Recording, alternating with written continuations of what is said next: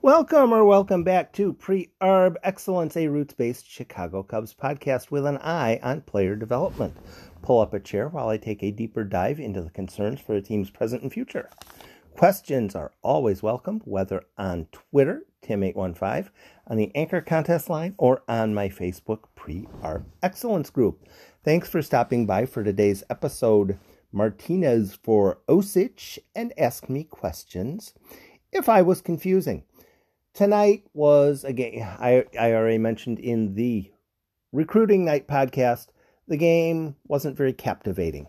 It was a day, though, where a roster move was made and a Cub made his Cubs debut. Jose Martinez was called up from the alternate training site in South Bend for Josh Osich. Osich didn't really prove all that much. I don't know if he belongs on the postseason roster. I don't know how many relievers belong on the postseason roster. Jason Adam is looking fairly good. Andrew Chafin, who is the debut tonight, pitched reasonably well, I guess. It was kind of a low leverage, low toxicity outing, but he did his job. No runs scored. Hooray for that. Martinez was brought in to pinch hit against a left-handed pitcher and fanned in 4 pitches. It just hasn't quite worked out for him yet. And Josh Osich hasn't done a whole lot. Well, he's had 2 decent outings, one kind of mediocre bad outing and one kind of really bad outing with the Cubs, at least my take on it. In the deeper dive world, what we are more interested in, instead of just what we are seeing, is what we expect to see into the future and why. Not just, I want this to happen. I want Albert Almora to do really well because he's a nice guy. That's not deeper dive stuff. Jose Martinez historically has been a good hitter. This year, he's been weaker than before, and since he's been with the Cubs, he's been absolutely terrible. Which is real? Which is fantasy? He was very good in 2016. He was very good in 2017 and 2018. He was okay in 2019. He was okay with Tampa. Once he got to the Cubs, he's been horrible. Make sense of it. Because you can either say, this is my reason for something having happened, or you can say, really, I have no idea. And I'm completely good with that. I'm completely good with someone saying, I have absolutely no idea. What annoys me is when someone has no idea, but claims to have primacy on information that, yes, this is definitely what's going to happen. I have no idea what's up with Jose Martinez. He's certainly slumping. He's certainly not hitting. Josh Osich, 2 of his outings have been acceptable. 2 of them haven't been. He got sent back down to the alternate training site. At some point, as however this season winds down, the Cubs are going to have to figure out which 28 guys belong on the postseason roster. Today is not that day. Today, what you're trying to look for is, what did we learn? What was, is there any added information that we didn't have before? One thing I'm going to be glad about is hopefully fans will stifle about the Yu Darvish definitely deserves to be the Cy Young winner. That's for after the season. Pay attention to the season. Pay attention. The talking about who should definitely be the Cy Young Award winner in mid-September. That's after the season stuff. Jason Adam did well. Chafin, if he has 2-3 more good outings, yeah, sure, what the heck, put him on the postseason roster as well. I'm not putting him down there yet. rotate players through, make sure everybody gets a couple of days off, and this is going to be the time when you find which people don't understand math.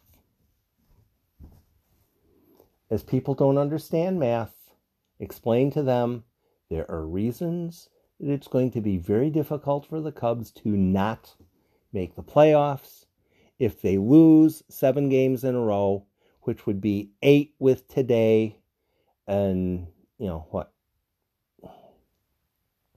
if the Cubs are a horrible team the rest of the year, they shouldn't be in the playoffs anyway. They shouldn't. But with other teams having to play other teams, somebody's going to lose. The Cardinals and the Reds have been sub-500 teams all year. If both of them all of a sudden figure out a way to be fantastic teams the last 10 or 11 days, if the Reds go in and beat Minnesota 3 games in Minnesota, when Minnesota knows they need those 3 to potentially win the division, tip your cap. If the Reds are a better team than the Cubs are, they're a better team than the Cubs are. What I'm still hoping for is the Cardinals have to play those last 2 games against the Tigers. I don't give a crap if they win them or lose them. I want them to have to play those games. About the only way the Cubs are going to miss the playoffs is if the Cardinals have to play those games. So, no, it's watch a game, learn something. Watch a game, learn something. Take something from it. Whether you're watching the game or not watching the game, try to learn something from said game, whichever game it is. Maybe it's a Cubs game. Maybe it's a Brewers game. Maybe it's a Reds game. Maybe it's a football game. Who knows? Try to learn something from the game. Try to learn something. And sometimes what you learn is, I have absolutely no idea. I have absolutely no idea. And as to why so many of the Cubs hitters just aren't hitting, I tell you one thing. I'm glad they didn't get hooked up for 5-year extensions to, player-friendly numbers. That's how you mess yourself up financially again. Martinez for Osich. We'll see how it works. I still think Jose Martinez ought to be able to hit. He hasn't yet. I don't know why, but I'm not that smart. I don't claim to be any sort of a hitting coach. So yeah, we'll see how it works. The Cubs play Pittsburgh for 4 games. I'm not going to say that they're going to crush Pittsburgh's pitching, but Pittsburgh's bullpen has been kind of ratty recently. And I was looking at the Twins bullpen numbers, ERAs, 1.11, 1.79, 2.13, 3.29. The Twins bullpen is really good. The Pirates bullpen, not so much.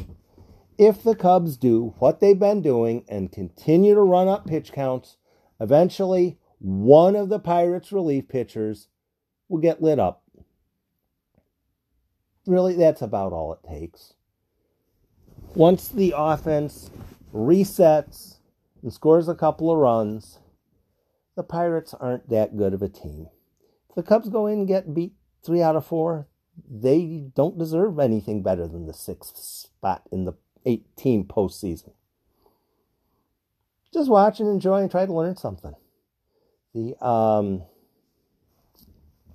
you have a 5-game lead, sometimes you can have a day where you lose and everyone else wins, and it doesn't crush everything.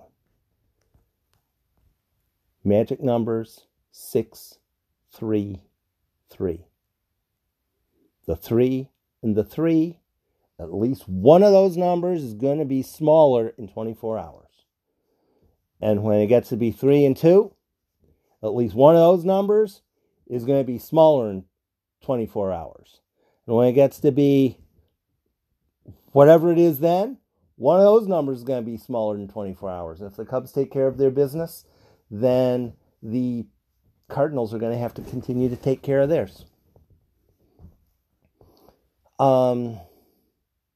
There's really not a whole lot to learn from tonight's game. The Twins are a better team. The Twins are a better team than the Cubs are right now. And they have a better roster. Their players are hitting better. And largely they have a better pipeline too. So it goes. The roster move. The Cubs have a couple more roster moves to make. And I would be very much in favor of them adding someone on the waiver wire. Who?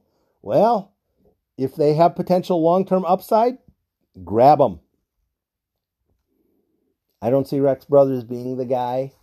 And they have a 40-man roster spot effectively open anyway. I'd much prefer to take a gamble on someone on waivers than do something stupid. I just put it that way.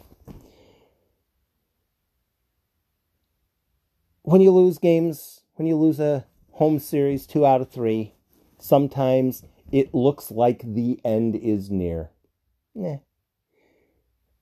Baseball isn't Alabama against Alabama A&M in football. You're going to lose games, and sometimes the other team that you're playing is better than you are. The Twins are better. Martinez for Osich. I hope Martinez has a nice outing against Stephen Brault. He will be one of the starters the Cubs face. He is a left-hander, and I would definitely imagine that Martinez will get a look against him. And as soon as Martinez gets that 14 hopper to the third baseman that goes for a single, or a check swing that just barely bloops over the head of the second baseman, then Martinez can relax. And for the next 10 days, Josh Osich can relax in South Bend because that's where he's going to be. Thanks for stopping by Pre-Arb Excellence. I'll have another podcast up soon as circumstances warrant. I'll attempt to have that one worth your time as well. Be safe, go Cubs go, and be nice to people.